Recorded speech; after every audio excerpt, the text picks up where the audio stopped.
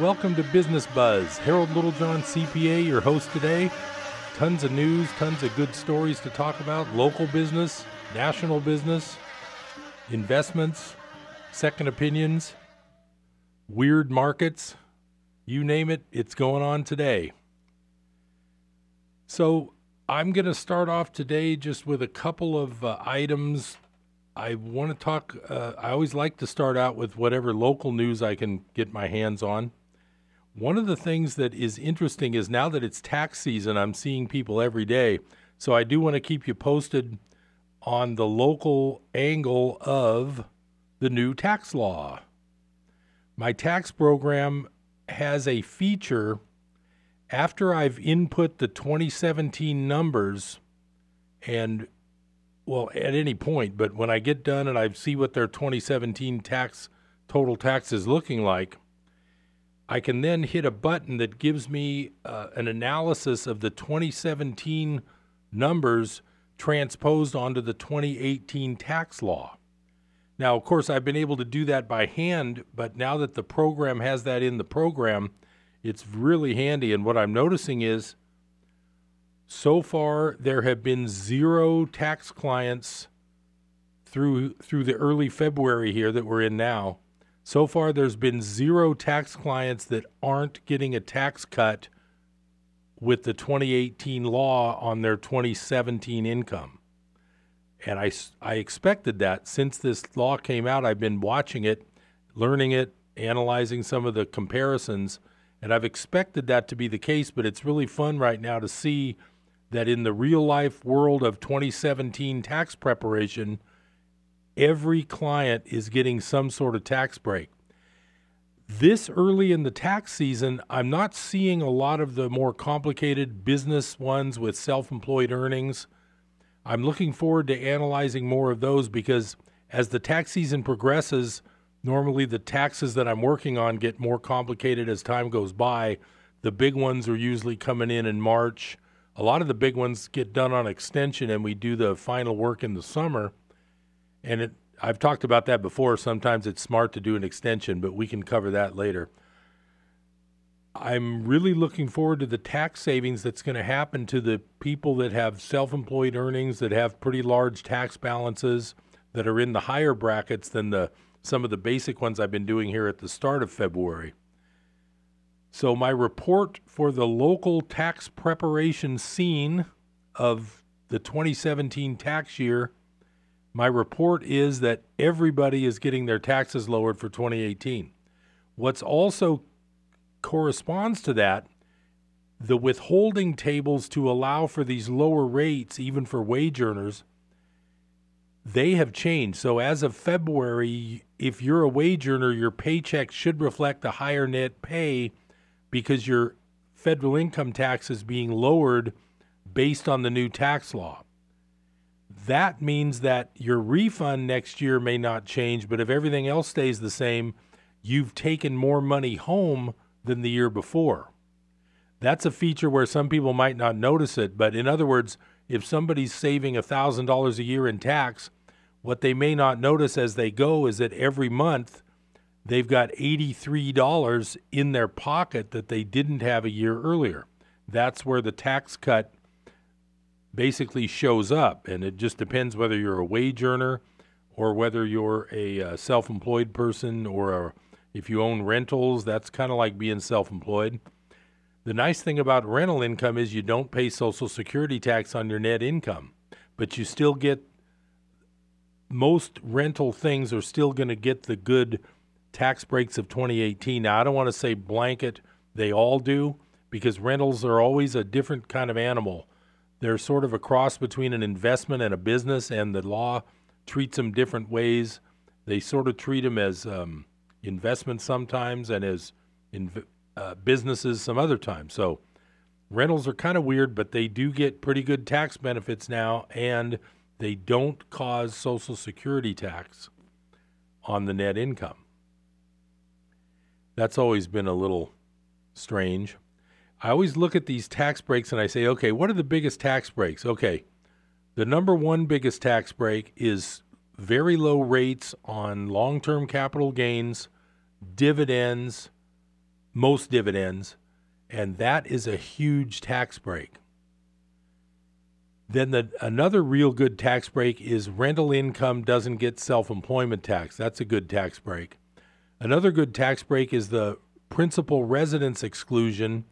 If you qualify as a principal residence, and I'm not giving tax advice over the air, I'm just telling you about the basic rules. If you do have a situation, you need to contact a professional like myself or one of the other excellent North Valley CPA firms. What I'm saying is that is a big tax break, and if you qualify, if your residence qualifies, you as a single owner or as a married couple, single gets a $250,000 tax-free gain on a home sale, residence sale. Married gets a $500,000 tax-free gain on a residence sale. That law basically stayed the same with the 2018 new tax law. What my point is in this little part of the discussion is that the lower the tax rates, the more it's the rich guy's income. In other words, my first category of the best tax breaks are long-term capital gains and dividend income.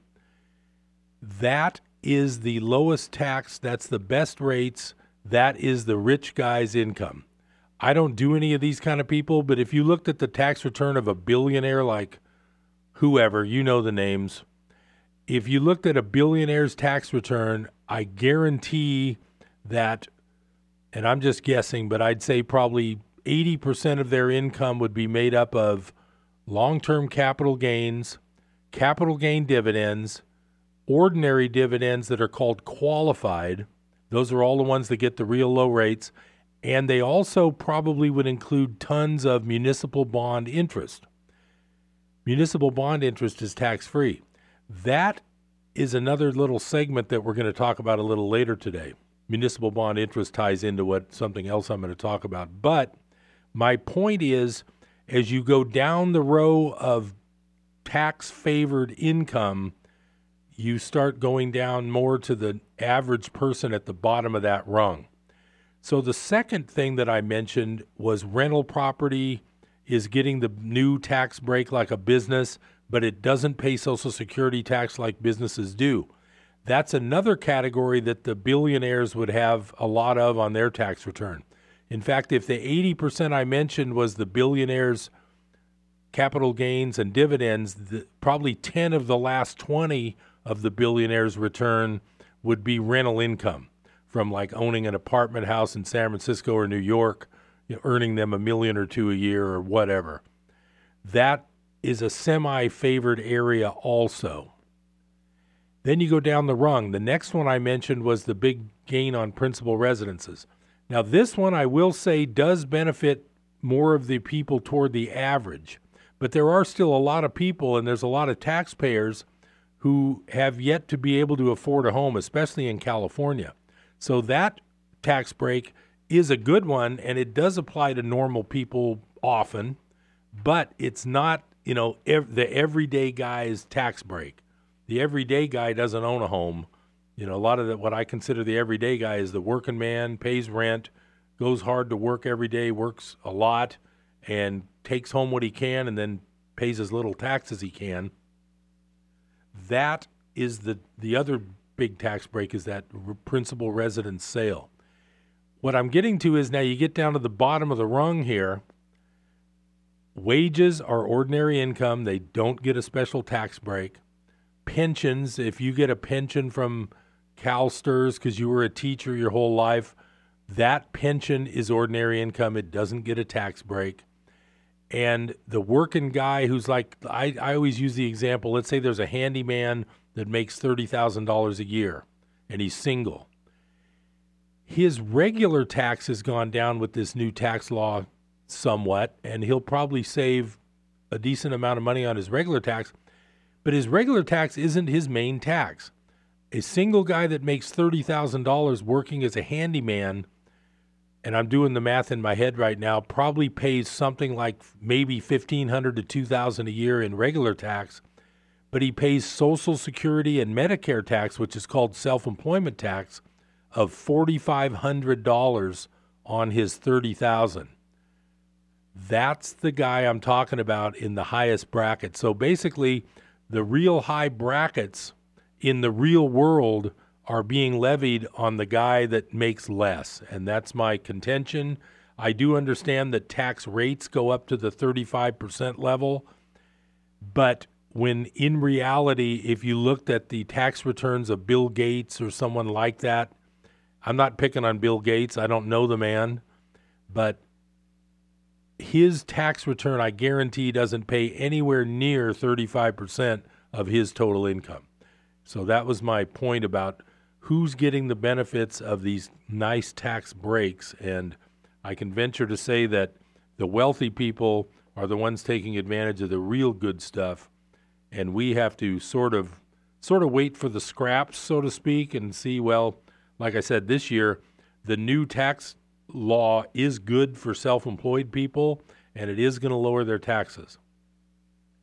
Now, another bit of local news that I thought was very interesting is I've been talking about retail and commercial real estate and the trouble they have at these malls where Sears closes, so the other stores try to renegotiate their lease. The mall can't make as much money as they thought they would when they started the mall 10 or 20 years ago. So I've been on that subject a bit, and one of the articles that I found, and it's from a week or two ago, but it's another one from the Chico ER business section, and it's called Unused Space at Malls Become New Homes. And basically the bottom line is malls that can't fill up their space with retail are starting to look for residential usage for the malls. So it kind of makes sense. If you're in a place like San Francisco or the Bay Area, housing is short, but commercial space is got some excess. There's some surplus of that here and there. What better use for the commercial space that's real estate that's already built? Why not take an empty commercial space and try to turn it into a full residential space? You've got a big housing demand where people are paying tons of money in rent. Maybe that would work. That's what's going on, according to this article. The person that is being referred to in this article says he pointed out the 1970s Hilltop Mall in Richmond, visible from Interstate 80, as an example of this trend. Last year, the new owners announced plans for 9,600 housing units at the site, along with office, hotel, and entertainment uses. Shopping malls are usually well located near freeways or downtown, so the locations are generally prime. While building on bare land is never as easy in California, tearing up existing concrete and asphalt moves more quickly. These projects are better than infill because they battle blight. I thought that was really interesting. So the whole trend of commercial realty being less valuable as the old world usage, which is Sears, Penny's, Kmart, that's the old world, that is now being repurposed, and it might help with the housing crunch in certain areas of California. I have noticed this year also with the tax season, the residential rental rates for my clients that are residential landlords, rent is going way up. So any of you out there that are paying rent, I'm sure you know this, I don't have a residential rental myself. I have some commercial rental income properties. It really looks like rents are really going high. So that's good for the landlords. It's not so good for the tenants. But I know that if some of these malls can end up converting commercial space into residential space, that's got to be good. So that was a local news story that really caught my attention. Now, there was one other one in the local paper, and it was, I got to find it here real quick. The Chico Chamber asks for a tax increase to pay for roads, police, and then they go on to say public safety. So I just wanted to bring this up because this one just came out a week or two ago. The Chamber of Commerce is recommending a tax increase to raise additional money for city services like police staffing, fire, and roadway improvements. Well, whether you like taxes or not, this is sort of a it's almost like an automatic thing. It's like, where else are they going to get this? One good part of this article mentions that they don't want to include pensions in the reason why the taxes are going up. And I thought that was interesting that they bothered mentioning that. But the real problem with these city budgets, I think, in the long run, is the topic I've been talking about for quite a while. When we get to this first break here, I'm going to come back and I'm going to talk about some of the things that you have to watch out for the coming squeeze in all these pensions and state and local budgets. I will see you at the end of the break. This is Harold Littlejohn, CPA. We'll be right back with Business Buzz. Stay tuned.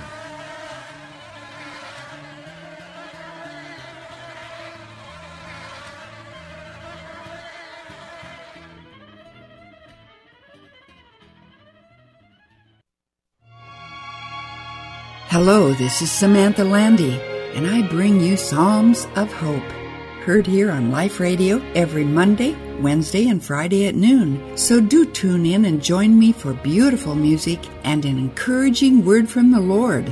Psalms of Hope with Samantha Landy, Monday, Wednesday, and Friday at noon, here on KKXX.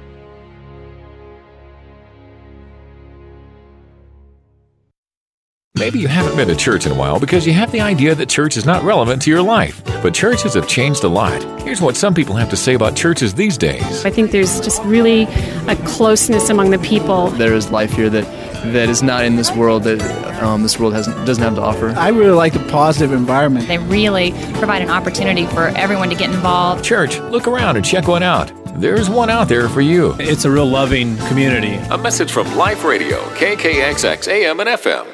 Sometimes insurance can be a confusing business. I can't stress enough the importance of having a single professional insurance agent to help make sense of all your personal and business insurance policies. You don't want to get caught without the right coverage. For all your insurance needs, trust Brad Jacobson, your local Farmers Insurance agent. Call 891-7900 for a free consultation and a policy review. 891-7900 for Brad Jacobson, your local Farmers Insurance agent.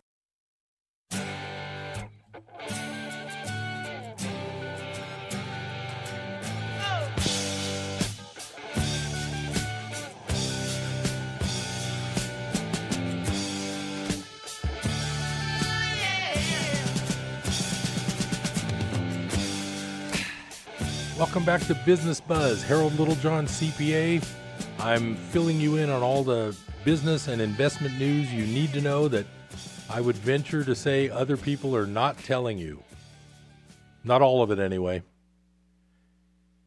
One more quick thing on the local front. There was also a real good article that mentioned, and this is all from the Chico ER business section, Golden Valley Bank is opening a Redding branch. I thought that was pretty cool because I know that bank. I don't know the bank individually, but I know of people who love that bank. They say the service is great. I believe the board and the ownership of that bank may involve Sierra Nevada Brewery, a lot of large local companies, a lot of large local figures, and I think it's a real good bank. Now, I have looked up, when I hear about banks, I like to look up, there's a thing called the Texas ratio. I've talked about it before.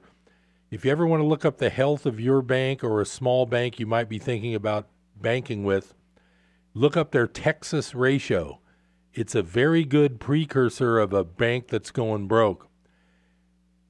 I did look up Golden Valley Bank a year or two ago, and it had a very, very good ratio. In other words, it's not anywhere near being a weird, problematic bank. The one I remember from Chico most recently was the Butte Community Bank. It's been many years now, but that one went belly up. And right before it went belly up, I had looked up their Texas ratio, and it was horrible. Anytime you're dealing with looking at a new bank or advising somebody with their bank, look up their Texas ratio to make sure they aren't on their last legs. Right now, the banking industry, I don't think, is in that big of a bind, but as I keep telling you, things can change. Now I'm going to spread out a little bit. I'm going to talk about things away from just the local area. I wanted to point out something about the stock market lately. Anybody who's invested in the stock market has probably been having mini heart palpitations or more over the last few days. The end of last week, the Dow Industrial, which is the one everybody watches and the ones I remember, it was down 666 points on Friday. Well, if you're any kind of conspiracy theory person, that does not bode well. But that was the drop, which was large. Then on Monday, it was down over 1,100 points, which is a record Dow drop in points, but not in percentage. 4% drop is not that big of a deal. In 1987, I believe it was a 22% drop in one day, even though it was only 500 points. Then today, what ended up happening was it opened up, and don't quote me on these numbers exactly. I've just been, I have busy days right now with tax season. I don't have a chance to watch anything on the market thing, but I do look it up later. I believe it went down by 600, then up by 500. There was 6,000 points worth of swings during the day, and I believe it ended up around 500 points up. I'm not going to look it up right now. The reason I'm not going to look it up right now is just like Donald Trump doesn't like fake news, I don't like fake markets. I believe that ever since the great financial crisis of 2008, we have been living in a completely fake market situation. I've pointed this out before. 0% interest for almost 10 years is not natural. It's never happened in the history of mankind. It's not a real market. The bond market being sky high with all these low rates, that's not a real market. The stock market going straight up when unemployment, from what I can see, working on Mangrove Avenue, trust me, I can see that employment is not going that well. And I can just see it by the traffic, so to speak, that walks by my office every day. So I am not any kind of positive outlook for this whole economy. Whatever the markets are doing, in my opinion, it's fake markets. So if you're sitting there with your portfolio going up and down by thousands and thousands of dollars a day, all I can say is good luck. There's ways that you can protect that money and you don't have to worry about that downside. I've talked about it numerous times. I'll go over it again a little later today. But the articles I'm going to discuss today all have to do with this same idea and the same category. Now, one of those is an article from my favorite news website, which I've mentioned before many times, called ZeroHedge.com.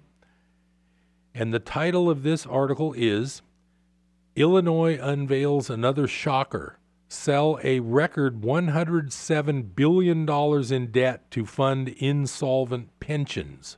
So this hits on 2 points that I just made. Number one, municipal bond debt is where tax-free municipal bond income comes from. And pensions are insolvent all over the United States and all over the world. So I'm just going to read part of this article to you. I won't go in super depth, but you got to hear this. If there is such a thing as financial hell, it is probably Greece, with Illinois coming in close second. For those unfamiliar, here's a quick recap. Illinois, rated just one notch above junk, is drowning under a mountain of debt, unpaid bills, and underfunded pension liabilities, and its largest city, Chicago, is suffering from a staggering outbreak of violent crime not seen since gang wars engulfed major cities from L.A. to New York in the mid-'90s, while rising taxes have prompted a mass exodus where the state lost one resident every 4.3 minutes in 2017. And then they go on to talk about some of their prior headlines, like Illinois pension funding ratio sinks to 37% as unfunded liabilities surge to $130 billion. Illinois unpaid vendor backlog hits a new record at over $16 billion. And then it says here, Seen in this light, any irrational actions undertaken by the near-insolvent state would almost make sense if not be expected. Actually make that irrational and utterly bizarre, such as a proposed offering of a mind-blowing $107 billion in debt, a never-before attempted amount in the world of munis, which is municipal bonds, to, quote, fund the state's insolvent pension system, which would also assure that Illinois would default even faster in the very near future. So here's the deal. These places like a state of Illinois, if they issue $100 billion of debt, number one, they have to pay interest of some sort. Interest on municipal bond debt isn't real high these days, but even 2% if it's tax-free to a guy in a 30% tax bracket is probably worth 3% to anyone else. So they're going to have to pay 2%. So $100 billion is going to cause $2 billion more in their deficit. And when are they ever going to pay this back? If they can't pay currently their bill, they can't even pay their bills. How are they going to pay back $100 billion in new municipal bond debt? That's the type of thing I'm talking about when I say this system is like walking on eggshells right now. It's really not that solid, and I really do see trouble brewing. But this swing of the stock market the last few days is not the reason I see trouble brewing. I just think that's just a sign that we're living in fake markets, and I don't really plan on letting my plans and my investments get head faked out of existence. And that's why my main job here, I consider, when I'm talking to you, is to let you know that there are ways for you to take your particular nest egg or whatever you've saved, whatever you've got in your 403B or your pension that's coming or supposed to be coming. I'm just trying to make sure you do the best you can to make sure that you don't get stuck without what you thought you should have had. Now, speaking on the subject of pensions, I have another article I wanted to share, and I'll be coming up on that second break at the bottom of the hour here. After we do, I have more good national news, and I got a lot of exciting stuff to talk about. This one is called This Tiny Corner of Rhode Island, which you know is the smallest state. It's about the size of the Bay Area. Shows us the future of Social Security. Well, here's that promised break. I will give you a break. I'll be right back. This is Harold Littlejohn, CPA. I will keep you educated in just a minute. Stay tuned.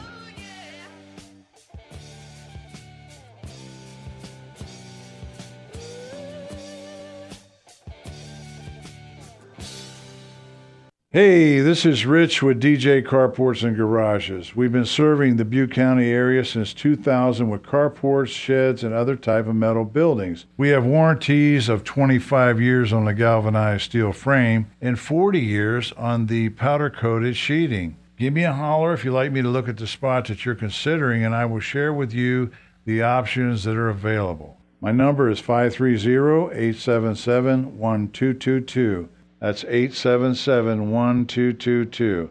Thanks, and you have a great day. From the Pacific Justice Institute, this is The Legal Edge, defending your rights as a Christian, a parent, and a citizen. Here's Brad Dacus. The Fourth Circuit Court of Appeals upheld the free speech rights of a Baltimore pro-life pregnancy clinic when they ruled the required posting of government-mandated messages about abortion in the center infringed upon First Amendment rights. You see, the messages were considered to be compelled speech. This issue is plaguing other pro-life centers across the United States as well. Pacific Justice Institute currently has a similar case pending right now before the United States Supreme Court. The recent ruling is a hopeful victory for the pro-life pregnancy centers around the nation who exist to help women and protect the sanctity of human life. The Pacific Justice Institute provides legal representation to individuals without charge. Learn more at pacificjustice.org. That's pacificjustice.org. I spend a lot of time in the backyard, and I'm the center of attention at summer barbecues. In '96, I made some of the tastiest s'mores. And at 09, it was me, your backyard fire pit, that accidentally started a wildfire when a summer breeze carried one of my embers into some dry brush. Spark a change, not a wildfire. Visit SmokeyBear.com. Brought to you by the U.S. Forest Service, your state forester, and the Ad Council. Only you can prevent wildfires.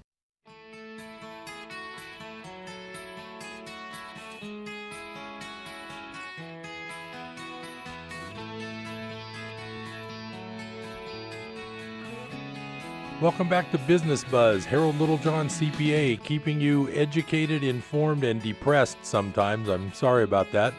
But remember, to be forewarned is to be forearmed. And if I can help you go out and start learning about how to ensure that your retirement and your nest egg doesn't go away, well, I will do that. So I'll turn lemons into lemonade by doing it that way. Okay. So the article that I mentioned before the break is this tiny corner of Rhode Island shows us the future of Social Security. And this is from a man named Simon Black, and his website's called sovereignman.com. And again, this came from Zero Hedge. I don't have time to search 100 different websites for articles like this, and I bet you don't either if you're a local business person like me. But you can take 10 minutes every day, go to zerohedge.com and look at the headlines and read the ones that interest you, and you will be much better educated than 90% of the people you see the rest of your day. I guarantee you that. So I'm going to just read this for a little bit. It's a short article. The United States Court of Appeals for the First Circuit gave us an interesting glimpse of the future last week when it ruled on an obscure case involving, get this folks, government pension obligations. I've been talking about this for months now. Ever since the mid-1990s, police officers and firefighters in the town of Cranston, Rhode Island had been promised state pension benefits upon retirement. But facing critical budget shortfalls over the last several years that the Rhode Island government called fiscal peril, the state legislature voted to unilaterally reduce public employees' pension benefits. Even more, these cuts were retroactive. In other words, they didn't just apply to new employees. The changes were applied across the board. Workers who had spent their entire careers being promised certain retirement benefits ended up having their pensions cut as well. Now, I want to point out that is a big feature for me, because all these years when I sort of raise my eyebrows, when I see a client, I saw a client today, and the pension income is $120,000 a year. And I raise my eyebrow a little and say, do you realize that, can that really last forever with that kind of purchasing power for $10,000 a month? And one of the answers I've been getting for years and years is, well, the new people aren't getting the good stuff, but I locked in back when I was working, so I get it forever and they can't take it away. I'm going to read that last line again. The changes were applied across the board. Workers who had spent their entire careers being promised certain retirement benefits ended up having their pensions cut as well. Even the court acknowledged that these changes, quote, substantially reduced the value of public employee pensions provided by the Rhode Island system. So naturally, a number of municipal employee unions sued. Well, obviously, the unions are there to protect the members, so they're the ones that are going to initiate lawsuits. And the case of Cranston's police and firefighter unions made it all the way to federal court. The union's argument was that the government of Rhode Island was contractually bound to pay benefits. These benefits had been enshrined in long-standing state legislation, and they should be enforced just like any other contract. The state government disagreed. In their view, the legislature should be able to change laws even retroactively whenever it suits them. Last week, the First Circuit Court issued a final ruling and sided with the state of Rhode Island. The government has no obligation to honor its promises. News like this will never make major headlines. But here at Sovereign Man, that's this man's website, Our team pays very close attention to these obscure court cases because they often set very dangerous precedents. This one certainly does, because Social Security is in even worse condition than the state of Rhode Island's perilous pension system. According to the Board of Trustees for Social Security, which includes the U.S. Treasury Secretary, the U.S. Secretary for Health and Human Services, and the U.S. Secretary of Labor, the Social Security trust funds become depleted and unable to pay scheduled benefits in full on a timely basis in 2034. Once again, that's the Treasury Secretary of the United States saying that Social Security will run out of money in 16 years. You'd think this would be shouted from the rooftops, especially given how long it takes to save for retirement. Yet instead, the news is ignored or flat out rejected by people who simply want to believe either that it's not a problem or that the government has some magical solution. The First Circuit just showed us what the solution is: cutting benefits. And now the government has legal precedent to do so. They can retroactively slash whatever benefit they want in their sole discretion, regardless of what legislation exists or what promises have been made in the past. Let's be smart about this. The clock is ticking. 16 years may seem like a lifetime away, but with respect to retirement, it's nothing.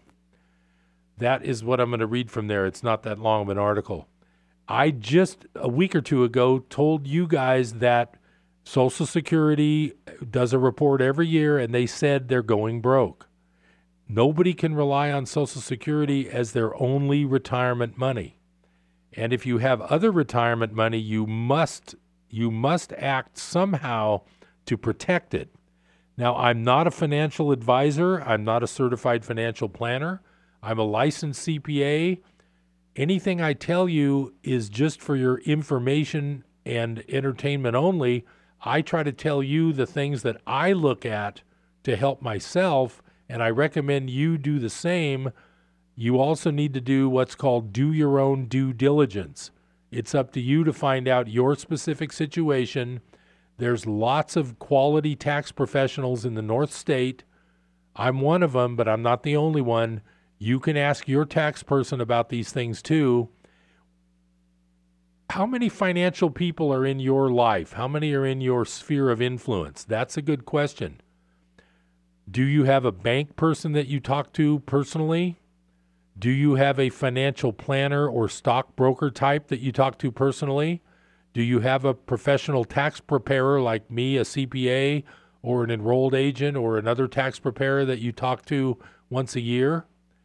You need to utilize these people and take advantage of their knowledge. I've been doing taxes for almost 40 years now on a full-time basis. I'm available for free initial consultations. Other people do the same. You have to take charge of your money, and you have to be careful. Okay. I'm not going to beat a dead horse more than 10 times per month, and that one was probably number 8, so I'll give it another whirl next time. But it's so important, I can't stress it too much. Another main point I've made is that regarding the new tax law, the argument against it has been that it causes a $1.5 trillion increase to our deficit over 10 years. I have pointed out numerous times in the shows lately that there's a report, and if you Google University of Michigan 21 trillion, you will be able to read the report. They have found that in a 15-year period, 2 large federal government units have misappropriated or lost or can't account for $21 trillion of money, and that's over 15 years. That translates to about $1.5 trillion per year. So whenever anybody tells me that the tax cut that I see saving every one of my clients, these are clients that don't make a ton of money. Every one of my clients that I've helped so far is getting a tax cut for 2018 of at least $70 or $80 a month. So anytime someone tells me they don't agree with this tax cut, I am going to beg to differ, because that deficit could be made up simply by finding and not allowing the theft of trillions of dollars a year from our tax money to who knows where.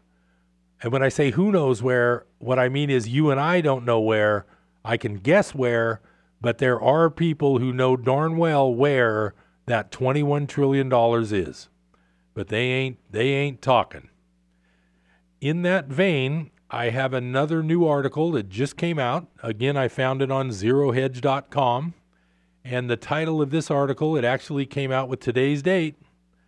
Pentagon auditor can't account for $800 million in spending. The Pentagon's Defense Logistics Agency has reportedly, quote, lost track of hundreds of millions of dollars it spent, said Ernst & Young, the accounting firm conducting the first ever Pentagon audit, according to Politico. As a sidebar here, I told you, as my KKXX listeners on Business Buzz, I told you about this audit a couple of weeks ago. It's the first time ever that real auditors, other than government GAO, I'll just say government workers, have done the, quote, audit. And it's the first time that the Pentagon has ever been audited. They're already, and it's the first year they're doing is October 15 to September 16. So this small portion of this audit has already found $800 million that just disappears. And I'm sure this is just the tip of the iceberg. That's my main beef with this whole deficit situation. We wouldn't even have a deficit if all this money hadn't been stolen. And could you imagine what went on before the internet? Can you imagine what went on 50, 60 years ago when Eisenhower mentioned the military-industrial complex? And I would like to mention, of which he was a huge part. When he mentioned that in his parting speech, it's almost like an old man regretting what he lived his whole life, and then he's kind of fessing up when he leaves. Woodrow Wilson did the same thing. He felt so bad about the horrible millions of people that he absolutely made miserable with World War I that he did the same kind of semi-confession in his old age, but as you can tell, I have no respect for that type of fessing up at the very end. But I mean, for Eisenhower to talk about the military-industrial complex, it's like, give me a break. Our next break's coming up in a minute. I've got some other very interesting stories to tell you about. I hope you're learning something. I'll see you at the other side of the break with more education. This is Harold Littlejohn, CPA. Stay tuned.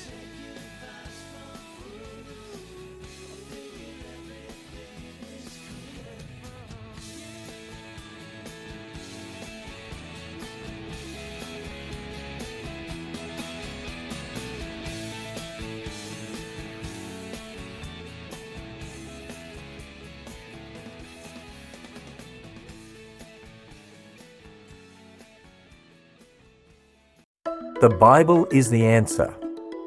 This is Ken Ham, a missionary with a passion for sharing God's Word with the world. Yesterday we learned that 81% of Americans see morality declining in their nation. So what do they think's the solution? Well, a majority said the Bible is the solution to the mess our society is in. While it's great to see that people believe the Bible is the solution, but do they actually treat the Bible as if it's the answer? Research shows that only 20% of Americans actively read and study their Bibles, and only 10% have a biblical worldview. So while they may have a concept of the Bible as the answer, people aren't actually turning to the Bible to see what it says about morality. As Christians, God's Word must be our authority for morality. Learn more about culture, science, and the Bible at AnswersRadio.com. You'll be encouraged with solid answers from God's Word when you visit us at AnswersRadio.com. I spend a lot of time in the backyard, and I'm the center of attention at summer barbecues. In '96, I made some of the tastiest s'mores. And in '09, it was me, your backyard fire pit, that accidentally started a wildfire when a summer breeze carried one of my embers into some dry brush. Spark a change, not a wildfire. Visit SmokeyBear.com, brought to you by the U.S. Forest Service, your state forester, and the Ad Council. Only you can prevent wildfires.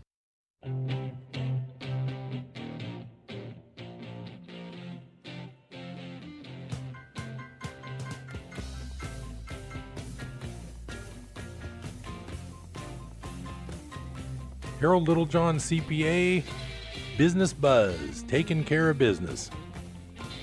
I have some more words to the wise. By the way, how's your business? I'm getting a lot of calls from young people who are starting their own self-employed business, and it's really fun.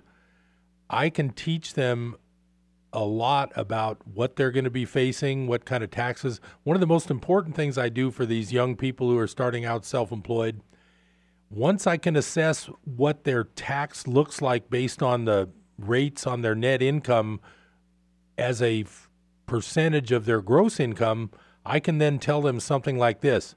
Okay, based on what we expect to have happen, this first year, you don't have to always prepay in the first year, and you don't know what you're going to end up making, but as you go, each month, I tell them, okay, put 15 or 20% of your gross income in the savings account, because that's probably about what the tax is going to end up being. And if they listen to me and they can budget well enough like that, then at the end of the year when we do their tax, a lot of times I'll overstate it a little bit so that if they do follow the instructions all year, they'll actually have money left over that they can put toward the following year's first tax payment. That's the type of help a tax professional can give you. There's lots of great tax professionals in the North State. I offer free initial consultations. I'm sure a lot of them do. And even during tax season when I'm real busy, if I get a call from a new client, I'll spend time on the phone with them in the evening or in the morning before my appointments start, and I'll make sure to get them the help they need. If I'm not the right person for them, I'll let them know, and I'll try to refer them to someone who is even better equipped. But I'm very encouraging of you to consult a tax professional if you have any issues with self-employed income. How much tax do you think I'm going to owe? Any question like that, a tax professional is just an invaluable helper for your general financial. Now, I go farther than that because I do this show and I like to talk about investments even though I'm not a financial planner. I like to talk about things you should be asking your broker. Oh, one thing I will say, since tax season started and I'm starting to see a lot of people on a daily basis, I'm hearing the same old story when the stock market goes down and I get into a conversation about, well, hope you guys are keeping your money safe. One of the most famous comments I've been hearing for years is, oh, it's okay. A lot of my money's in bonds. I won't go into detail today because I'm beating a dead horse again. Bonds are in the biggest bubble in the world's history of mankind. If you think your money is safe in bonds, I do have that bridge in Florida. Okay. That didn't make sense. I have that bridge in Arizona. Okay. Well, they do have a bridge in Arizona. They moved the London Bridge there. I can't even use that one anymore. All right. So I'm going to read you part of an article. I've got two topics for the last segment here. One is the article that I want to read you about the economy. The other one, we're going to talk about ghosts and spirits. How's that sound? This article is from my favorite author. I've mentioned him quite a few times. I'm going to read you a little bit more. His name is Egon von Greyerz. He's a Swiss financial author and journalist, and he also owns an investment company. I'm going to read a little bit here. Virtually no investors study history, and the few who do always think it is different today. Now, as a side note, keep in mind, with the market fluctuating up thousands of points a day and down 1,000, then up and down today 6,000 points between all the moves, this is exactly what he's talking about. The most important lesson is that people never learn. If they did, they wouldn't be invested in a stock market that on any criteria is now at a bubble extreme. And they wouldn't be invested in a global debt market. Now, those are bonds, folks. A global debt market which has grown exponentially in recent decades and which will become worthless in the next few years as debtors default. Nor would anyone hold paper money which is down 97 to 99% in the last 100 years and which is guaranteed to soon fall the final bit to take the value to zero. I will say to you right now, keep in mind that these things, when the market goes down, it goes down a lot faster than it goes up. And if you've noticed the last few days, how long does it take for 1,800 Dow points even in a fast rising market like we've had lately, that takes at least 2 or 3 weeks minimum. Well, it went down in 2 days. That's what I'm saying. It goes down faster than it goes up. I'm going to keep reading. The history of money clearly illustrates that the more it changes, the more it is the same thing. The most constant factor in the history of money is the cycle of boom and bust, or euphoria and despair. Cycles are part of nature, just like the change of seasons. But throughout history, mankind has always believed that they know better than previous generations and can eliminate the cycle of boom and bust. This is what the British Prime Minister Gordon Brown proudly declared before the economy collapsed in 2007. And the Nobel Prize winner in economics, Paul Krugman, also believes that eternal prosperity can be generated by creating endless debt and printing unlimited money. But history has time and time again turned hubristic know-it-alls into humbled has-beens. Whenever mankind has deviated from sound money, the consequences have without fail been catastrophic.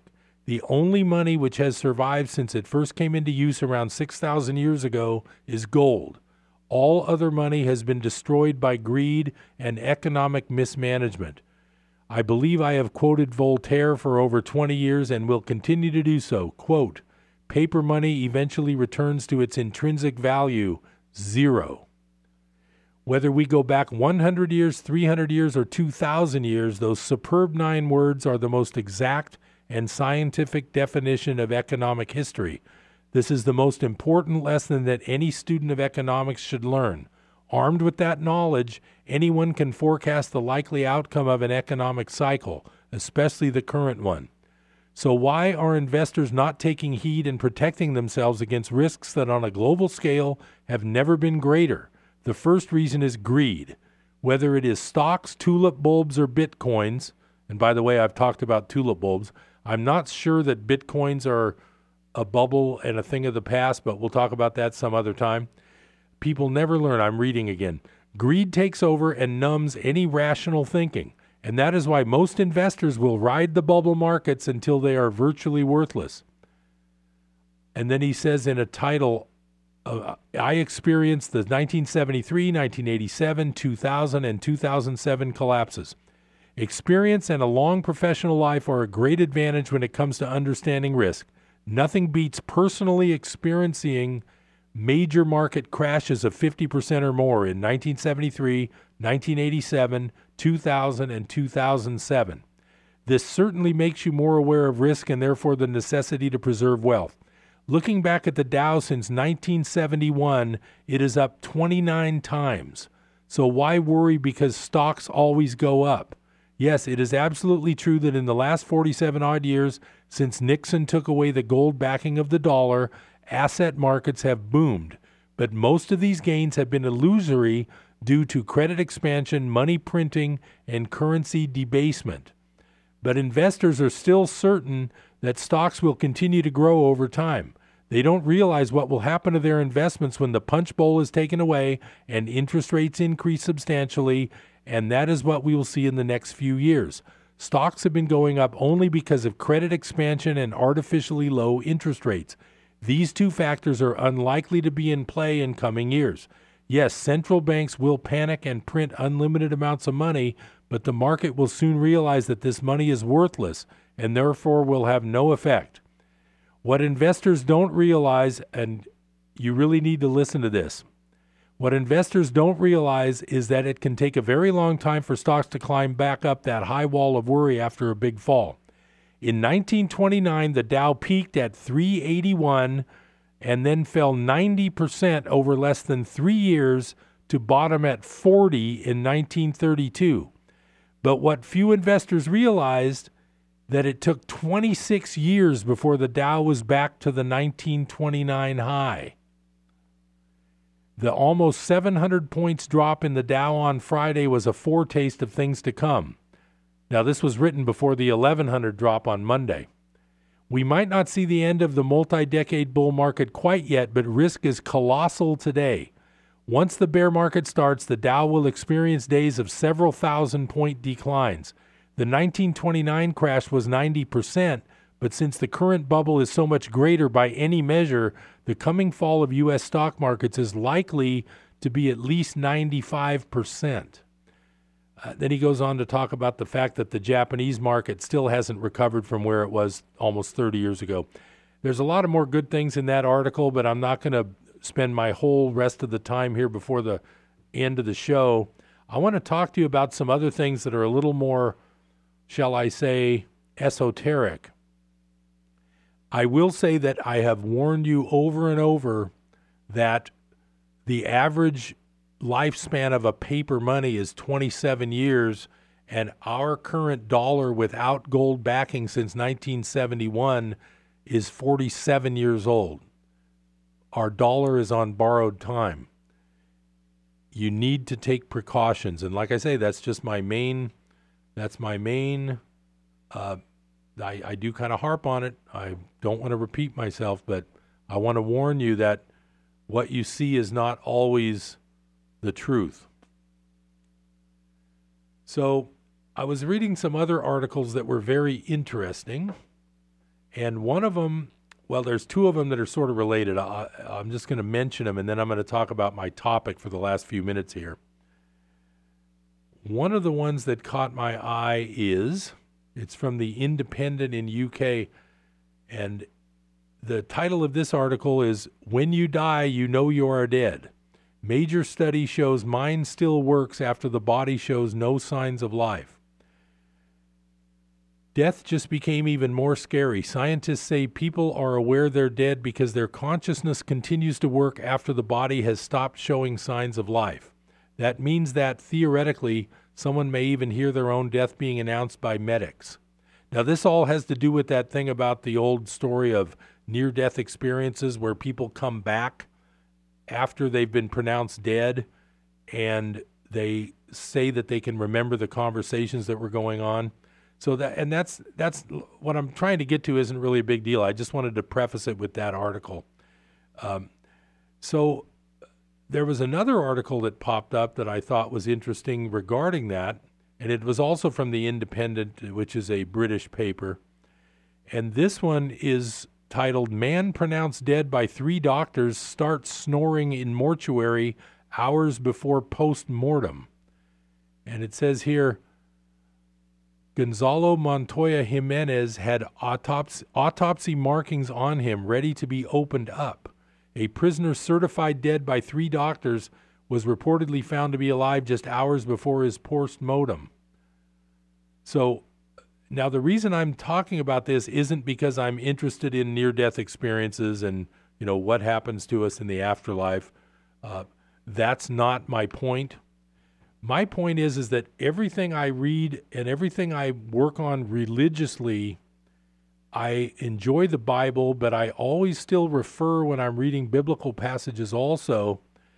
I enjoy always equating them to my favorite book, which has been my study book for almost 10 years now on a daily basis, and it's called A Course in Miracles.